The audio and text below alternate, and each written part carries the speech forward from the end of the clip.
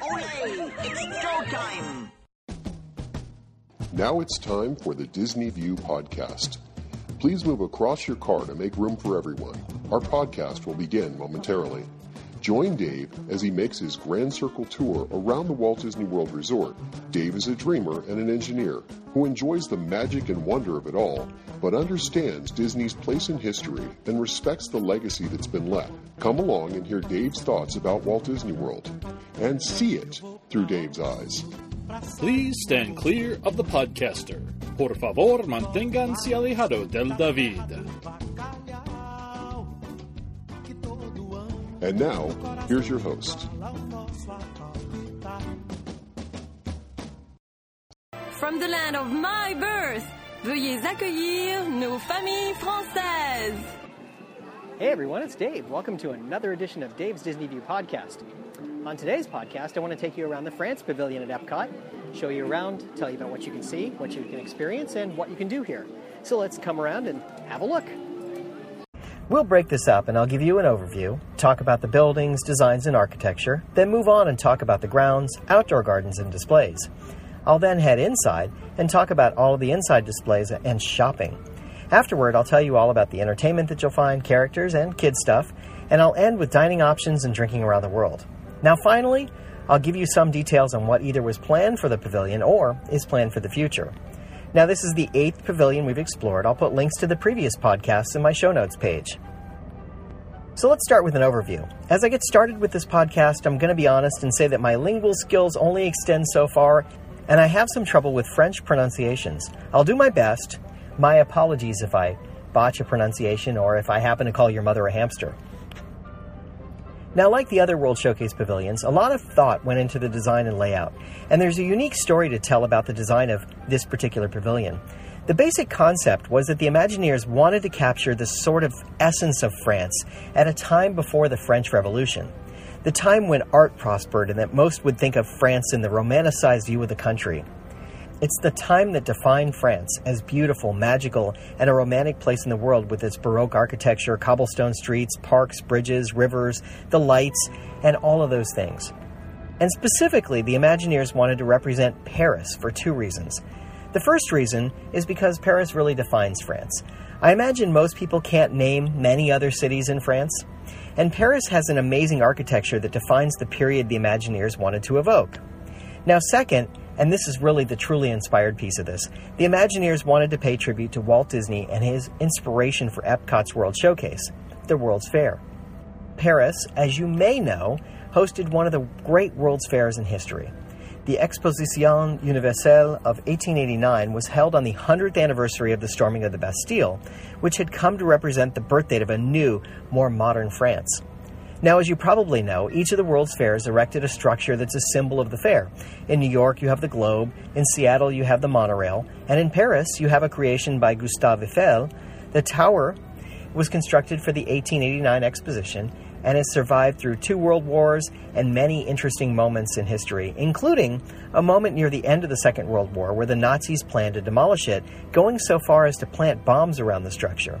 Thankfully, they were dissuaded, and we still have this beautiful cultural icon as a lasting monument to the Exposition Universelle. In the design, the Imagineers captured a cityscape that we think of as France.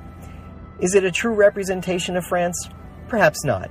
And you won't find any of these specific buildings anywhere in France, though there are a few facades that represent places, but you will find the essence of the beauty and the feel of France.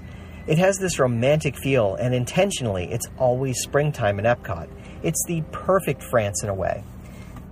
The specific time period that's represented in Epcot is Paris between the years 1871 and 1914, which is known as La Belle Époque, which is the beautiful age.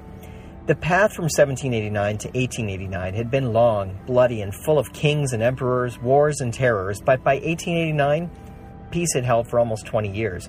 The country was democratic and prosperous, and the French were ready to show off. The exposition they put on featured a giant hall of machines, art exhibitions, opera halls, anthropological showcases, and other great attractions. However, keep in mind that nothing attracted attention in visitors more than the event's piece de résistance, the Eiffel Tower. Imagineers balanced the idea well and were able to lure in several sponsors to contribute to the cost of construction and the continual maintenance of the pavilion. These include Barton & Goustier, Guy Laroche, Lanson Champagne, the French chefs that include Paul Bocuse, Gaston Lenotre, Roger Verge, and Didier Fouret. Now, as we look around the grounds and gardens, we start by looking at the placement of the pavilion.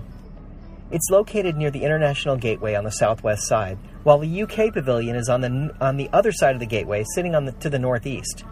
Now, why does this matter? Because the water that runs between them, which technically connects the World Showcase Lagoon to the waterways near the hotels and the studios that are over on the boardwalk, but it represents the English Channel, the body of water that physically separates England from France in the real world.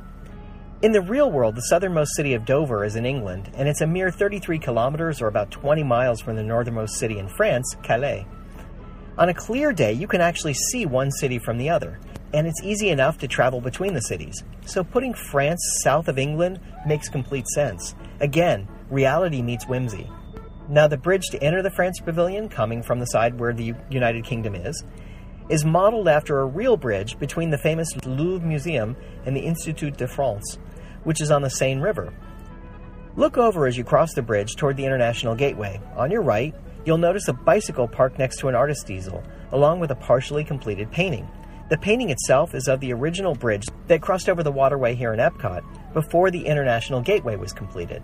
So it was a slightly different bridge that they've updated that looks more like the bridge that's actually in France. Now, as you come into the France Pavilion, the first thing you'll see is a representation of a famous advertising column, or the Morris columns, or cylindrical outdoor sidewalk structures with characteristic styles that are used for advertising and other purposes. They're common in many parts of Europe, but started in the city of Berlin, Germany in 1855. Advertising columns were invented by the German printer Ernst Littfass in 1854. In France, the columns are named Morris after Gabriel Morris, a printer who held the concession for advertising in 1868. They were originally built by La Société Familière des Colonnes Morris. Behind that, you can see a cityscape. You have fountains, gardens, and the structures that evoke the feeling of Paris. And in the back, you'll see the Eiffel Tower. But let's start up front. Before you is a small park inspired by Georges Seurat's painting A Sunday Afternoon in the Island of La Grande Jatte. This is a fairly famous painting, which happens to be displayed in the Art Institute of Chicago. If you've ever seen the movie Ferris Bueller's Day Off, you'll remember it as the painting that Cameron spends so much time studying when they're in the Art Museum in Chicago. It depicts people relaxing by the Seine River on a 7-foot by 10-foot canvas, and it's done in something called pointillism, meaning it's done with dots rather than with brushstrokes. The park area in Epcot is curved bushes set up sort of like art. It's cute and clever and a reasonable homage to Seurat's work. Now, you may also notice that this garden is perpetually in spring. No matter what time of year that you go, you'll see that the flowering plants that they put there are very much things that you would see in the spring. So the idea is to always evoke that memory of Paris in the springtime. Now, next to that is a fountain. Now, I'll be honest, it's not all that special. It doesn't have a long and rich history to it, but it's really pretty, and it fits in with the theme of the artistic elements. It has a nice reflection piece, and it has some water shooting across it, so you really get that feeling of a Paris cityscape. You're in Paris somewhere, and that would be something you might expect to see somewhere in the city. Now, speaking of artistic, turn around and look out toward the lagoon. Since the Sunday in the park is on the River Seine, and the bridge you crossed is a replica of the one that crosses the River Seine, you should let your imagination take you there. The lagoon is now the River Seine. You'll see some large green boxes that line the shore of our Seine here in Epcot, much as they do in the real thing in France. These are common in France as many secondhand booksellers store their merchandise in similar structures. So they've done a nice job of kind of evoking that feeling like you're on the River Seine. Now, turning back to the buildings, the concept here is to evoke a portion of France with its buildings and architecture and the feeling of being in Paris. Each storefront tells its story of its own, from the bookseller to the parfumerie, to the glacé, to the sidewalk cafes, to the boulangerie, a replica of Les Halles, a famous Parisian market. These are things you would expect to find in any neighborhood in and around Paris. Now, the main street here in Epcot's Paris is named La Petite Rue, which literally translates to a small, quaint street. There's just one detail that some would tell you might be a problem here. Disney's ultra-clean environment is exactly what Paris is not. One of those things that gives Paris its charm is the dirt and grime that exists throughout the city.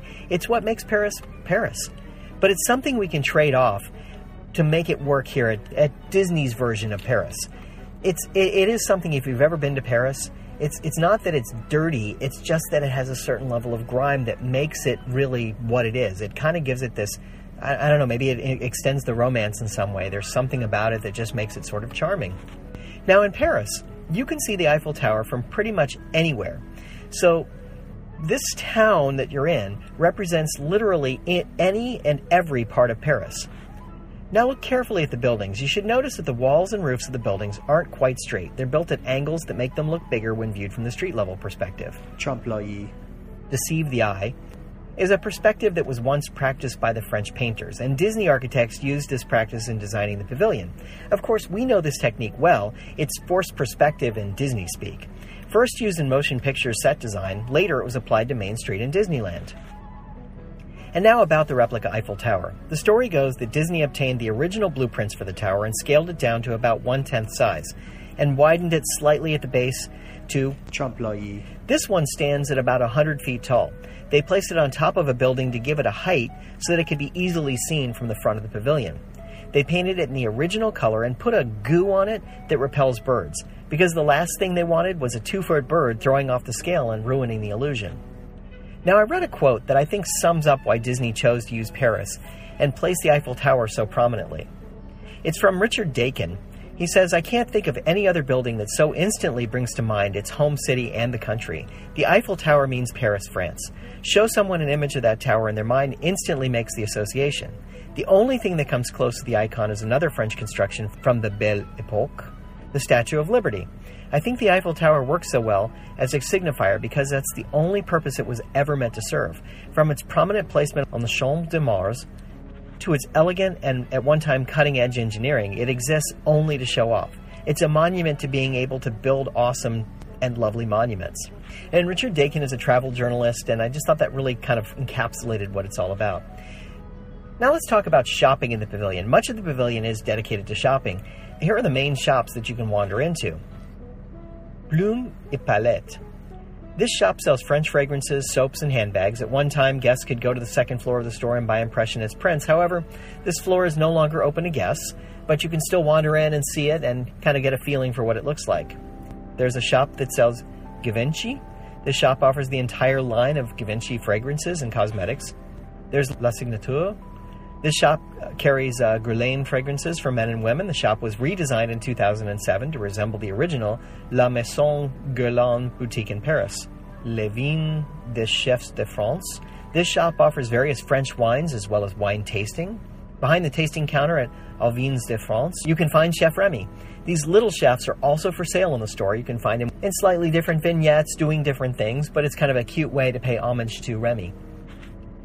There's Les Esprit de Provence, located across from Les Vins des Chefs de France. This store sells kitchenware, silverware, and cookbooks. And finally, Souvenir de France. This shop sells various French merchandise. Souvenir de France was originally known as Galerie de Halles. Let's talk about a few other areas that are here. The layout of the pavilion is basically a horseshoe. Everything is inside this loop, with the exception of the entrance to both of the sit-down restaurants, which are on the outside closer to Morocco. The storefronts mostly are what they appear to be. What you see on the outside is pretty much what you're going to see on the inside. As far as entertainment, there's a show called Servants Amusants, Amusing Servants, where French acrobats dressed as waiters do a series of juggling, balancing, and coordinated routines using chairs, tables, and, of course, pieces of dinnerware. The act is comical and guests may be asked to participate. It is C'est Magnifique.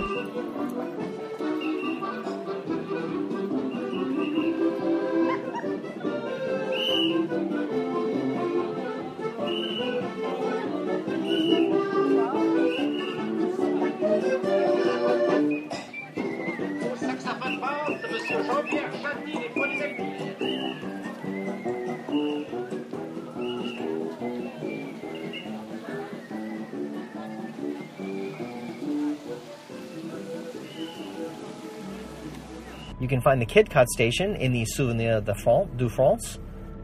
Now, Belle and Beast used to appear regularly at the pavilion since it's based on a French fairy tale, but these days they appear to be spending more time at the Magic Kingdom, and you don't find them as often, but you should check your guide map because they may appear at times in the France Pavilion.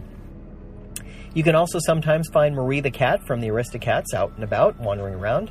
Remy at one point made regular appearances, yes, a moving Remy, and it was very cute, in the restaurant, but that appears to have been recently retired. The cool thing about it was he would come out on a little on a cart, and they would open up the cloche, and he would be inside it, and he would interact with guests, and it was kind of a cool thing they were doing. Now, one person we will regularly find in the France Pavilion is Princess Aurora, greeting guests.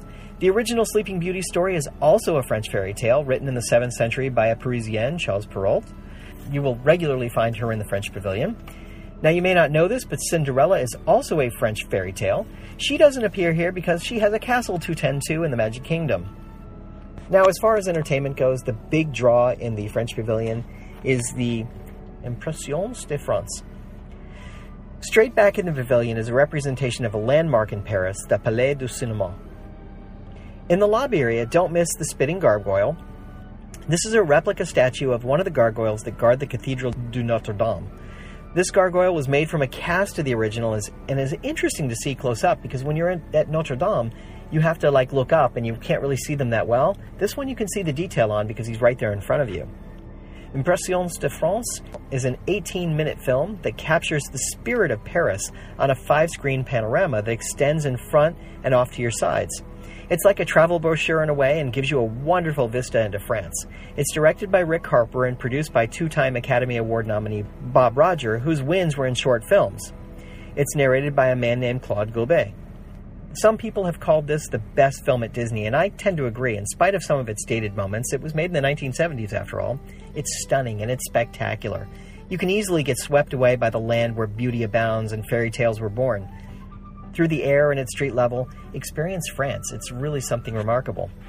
You can soar through this magnificent country, race cars in Cannes, ride boats on the Seine, fly over cliffs at Mont Saint-Michel in Normandy, see the Étretat in the Haute Normandy region, ski over dangerously rocky peaks, sweep over the exquisite countryside in a huge hot air balloon, take a tantalizing train ride in Paris, visit the Château de Chambord in the Loire Valley, and visit the Notre Dame Cathedral in Paris, and climb the elegant Eiffel Tower. How can you go wrong? All of those things in an 18-minute film, you get a sense of what France is all about. The visual tour of the nation is set against a musical score arranged by Buddy Baker. It really runs the gamut of French history, encompassing the music of classical French composers such as Claude Debussy and Camille Saint-Saëns.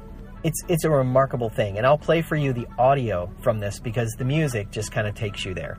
Now, theme park tourist Robert Niles says, no, this is not a complete picture of France. You won't find mention of labor trouble or ethnic conflict here. Its impressions of the nature are not made randomly, but instead draw from moments of France at leisure. And it should for an audience that is itself on vacation. By ignoring the story of France to share impressions of France, Harper's film scorns the brain to engage the heart. And with the power of its music, it succeeds.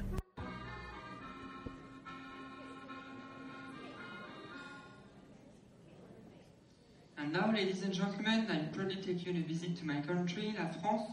I hope you enjoy the classical music, beauty and romance that you will see from Paris to the provincial countryside in Impressions de France.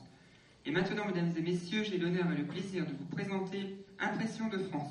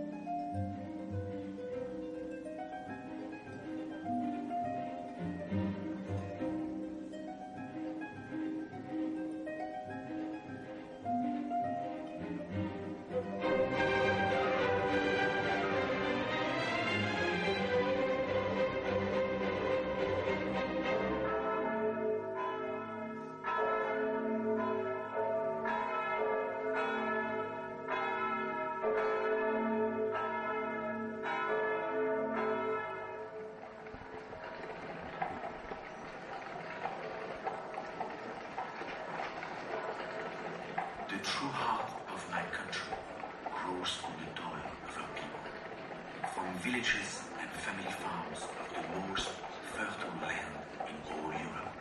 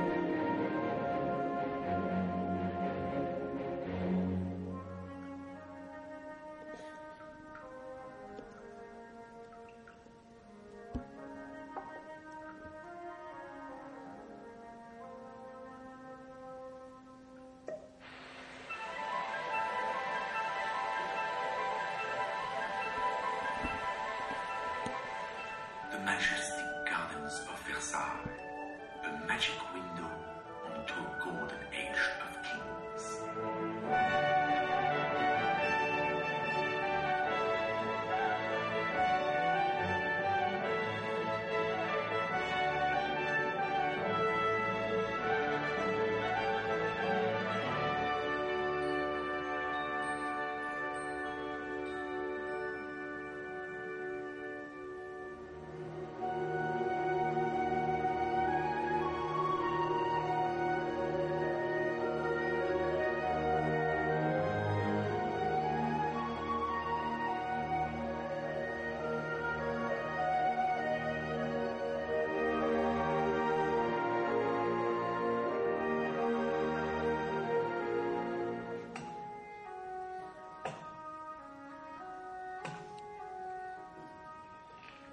In distant towns, in quiet villages, within the heart of all my people dwells the secret vagabond.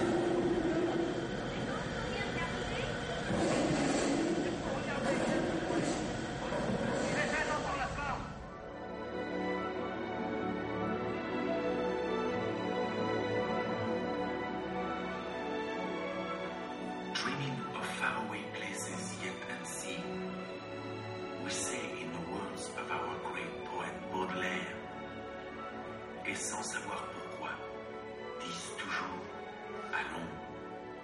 They live for the sake of living, and without knowing why, they always say, we must go.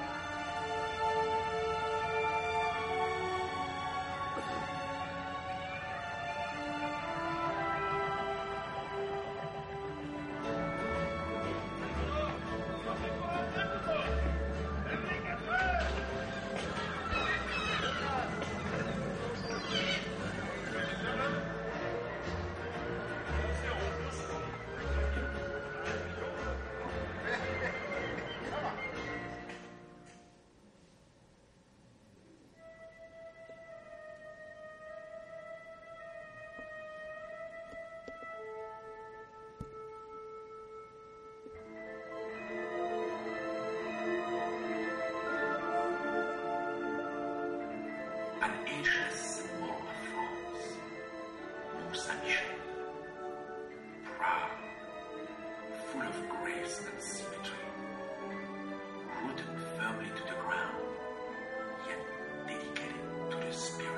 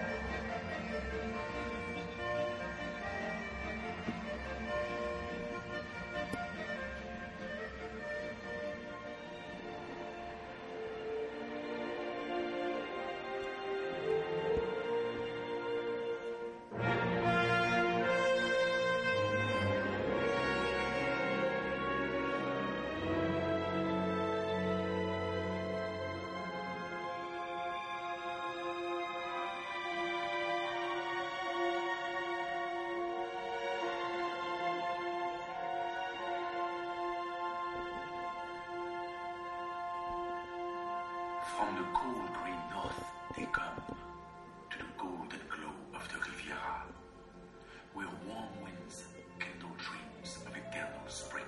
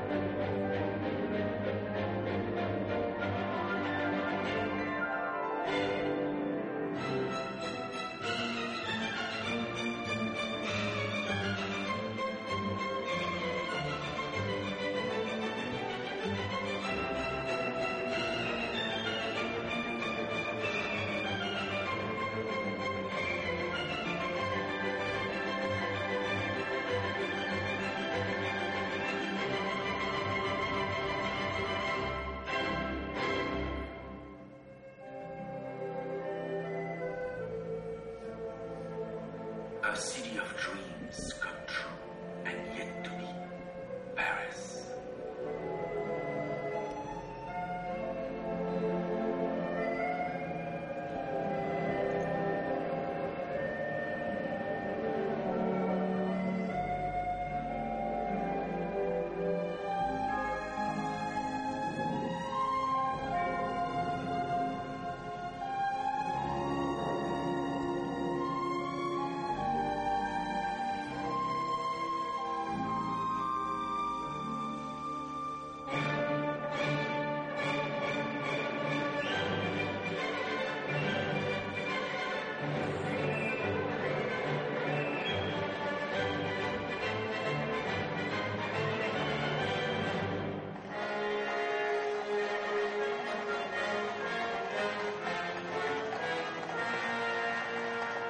Bastille Day.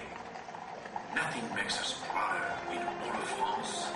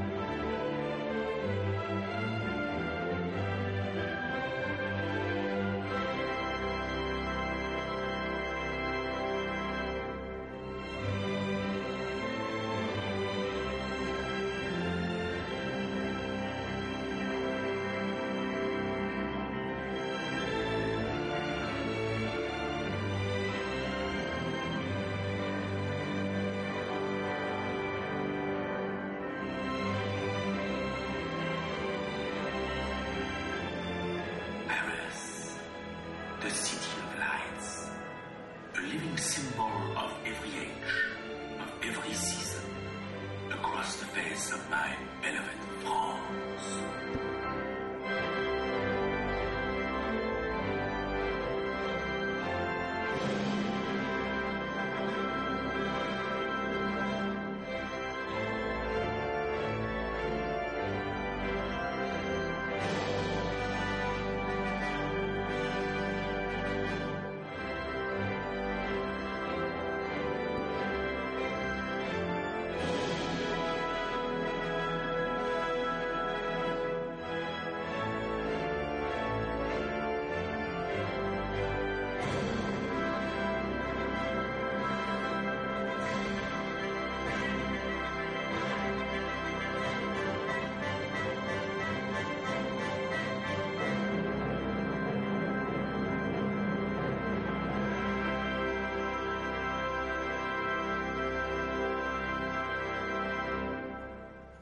So did you like it?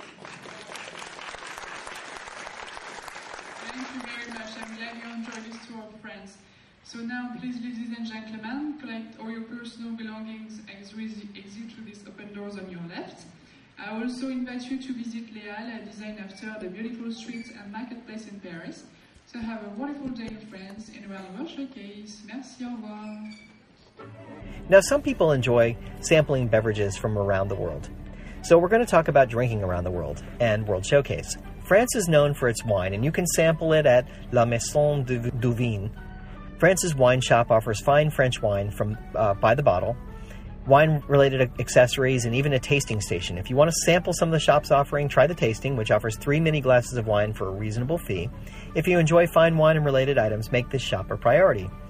Now, even if you're not a fan of wine, La Maison du Vin is worth a visit, thanks to the shop's other offerings, French chocolates, cookery items, and crisp Provence-inspired textiles. Now, you can also find some adult beverages over in Les Halles, that we'll talk about in just a minute. And that's when we'll talk about restaurants. Now, French food is remarkable in its own right. It's rich, it's luxurious, it feels really good. It always feels a little heavy, but it's a wonderful thing. And the restaurants in the pavilion represent that cuisine of France. There are actually 4 dining locations here in the French pavilion. The first is Les Halles Boulangerie Pâtisserie in the back of the pavilion. This is a counter service offering that is buffet style. You get in line and you select your items you want from the display case and pay for them and then go to a series of tables to eat. Or, of course, you can take them on the go. You'll find sandwiches, some familiar, some a little more unusual, but all delicious, some snacks, and, of course, French pastries. If you can think of a pastry, they probably serve it. Next up on the left of the pavilion is L'Artisan de Glacé, which is basically an ice cream shop. They serve 16 flavors daily, including sorbets. The ice cream is more like a custard and can be ordered with a cone or a sweet brioche bun, and it's always worth a stop. In the front of the pavilion, on the first floor, is Les Chefs de France. This is the table service restaurant that features a menu created by 3 famous chefs, Paul Bocuse, Gaston Lenotre, and Roger Verge. You can order many traditional French dishes to please your palate. And finally, there's a signature dining location above Les Chefs, and it's what was formerly Bistro de Paris, and now it's called Monsieur Paul, for the man who runs it, the world-renowned chef Paul Bocuse. Fine dining, transported a half a world away, but in an unassuming and approachable way. It's authentic French cuisine. It's not really for kids, but you also don't need to have a jacket to dine there. It's just an amazing meal, and it's well worth it. It's a little pricey, but it's well worth it if you have the time and the budget. Now let's talk about what nearly was. The France Pavilion was always going to be a part of World Showcase. The pavilion's designs and layout changed many times. Early designs of the pavilion showed the theater, which would eventually house Impressions de France, and was at one time going to be round. The design suggests that Imagineers likely envisioned a Circle Vision 360 film, and according to Richard Beard's book, Walt Disney's Epcot, Creating the New World of Tomorrow, the pavilion's layout changed drastically before it was built. He says, with the best will in the world, there was still not complete agreement among the Epcot team during the planning of the France Pavilion. One of the first concept sketches was the Place du Tertre, the artist colony up near the Cathedral Sacré-Cœur. Then the Moulin Rouge and then the Place Pigalle were considered, but the French advisor thought it was tacky. It is, but tourists still love it. Sacré-Cœur itself, when they tried to build it to scale, looked rather Muscovite to a lot of people with its onion-type domes, but the Eiffel Tower is unmistakable. It's one of a kind. And that's from Walt Disney's Epcot, Creating the New World of Tomorrow. Now, at one time, Plans for the pavilion also called for the creation of an animated map. Guests would be able to push a button on the map and learn about what was happening in the country's various regions, including the coast of Normandy and Brittany, the skiing areas, the Riviera, the wine country. And in another unused plan for France, the France Pavilion called for the exposition hall based on Les Halles de Paris. This hall would have showed displays of France's provincial regions as well as an information center. When the France Pavilion originally opened, it featured two table service restaurants, Les Chefs de France and Au Petit Café. Both restaurants proved to be extremely popular, and due to demand, the Bistro de Paris was built in 1984. This new table service restaurant was constructed on the second floor of Les Chefs de France, replacing the office buildings that were previously housed there. Another change to France's restaurants came in 1997 when Disney decided to merge Au Petit Café with Les Chefs de France. The restaurant reopened as an expanded version of Les Chefs de France later that year. And then on January 10, 2013, an expanded bakery called Les Halles Boulangerie Patisserie opened at the France Pavilion. So the France Pavilion at Epcot is really interesting. It has a very rich history. It's got a lot of interesting things that go on there. And I highly recommend going to visit it. Take your time and wander around and explore Paris. It really does feel like you're there and you're taken there. And I enjoy just going in there. Now I feel like I want to go back and watch Impressions de France again, just because it's one of those films that really captures your imagination. Well, that's it for this week, and remember, if we can dream it, we can do it.